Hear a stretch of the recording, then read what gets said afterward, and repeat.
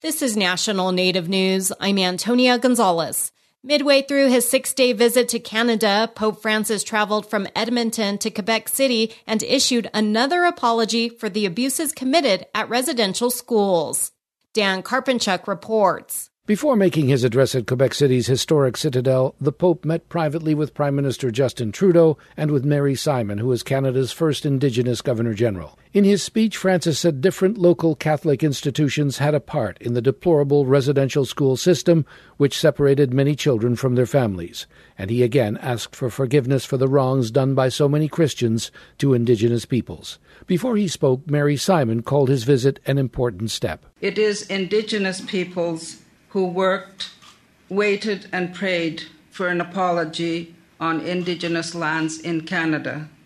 They never gave up. And Prime Minister Justin Trudeau also described the visit as important, but suggested it was only the beginning.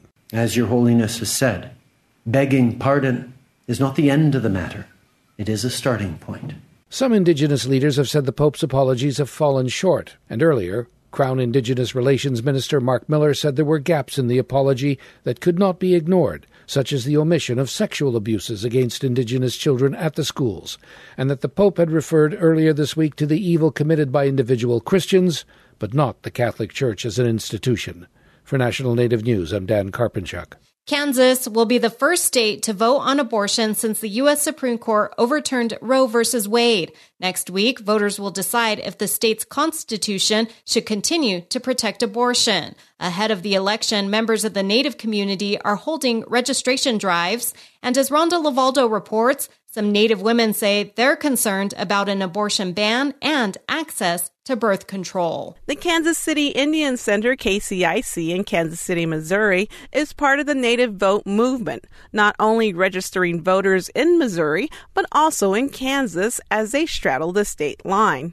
They want to get younger voters engaged in the process by doing registration drives anywhere they can. Executive Director Galen Krauser, Standing Rock, Lakota, explains why. There are really a ton of election laws that aren't maybe common knowledge, especially to people that haven't voted before. And as Kansas will be the first state to vote on an abortion amendment to their constitution, Carol Cadu Blackwood, Kickapoo citizen and Lawrence, Kansas school board member, says this vote is about treaty erosion. We were forcibly removed. We were disposed of our land, placed in Kansas, and yet again we're going to have more laws placed on us and laws regulating our body. The Value Them Both amendment vote on August 2nd will either uphold Kansans' rights to abortion or potentially end them. This is Rhonda Lavaldo for National Native News.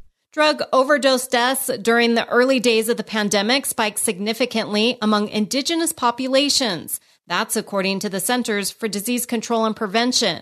Aaron Bolton reports. According to the recently published CDC study, drug overdose deaths nationwide increased 30% from 2019 to 2020. The rate increased by 39% among Alaska Native and American Indian populations, nearly double the increase for whites during that same period.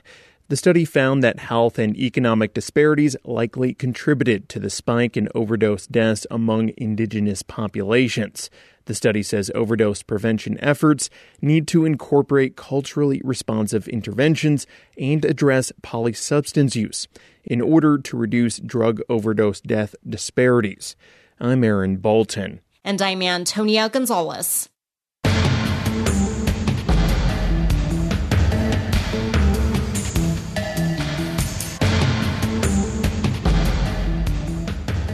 National Native News is produced by Kawanak Broadcast Corporation with funding by the Corporation for Public Broadcasting.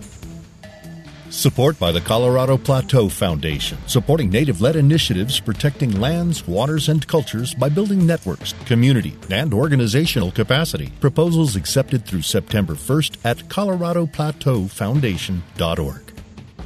With so many organizations trying to help military veterans, it can be hard to find the right information, so AARP brings together no-charge employment and fraud prevention resources, caregiving tools, discounts, and more at aarp.org/veterans who support this show.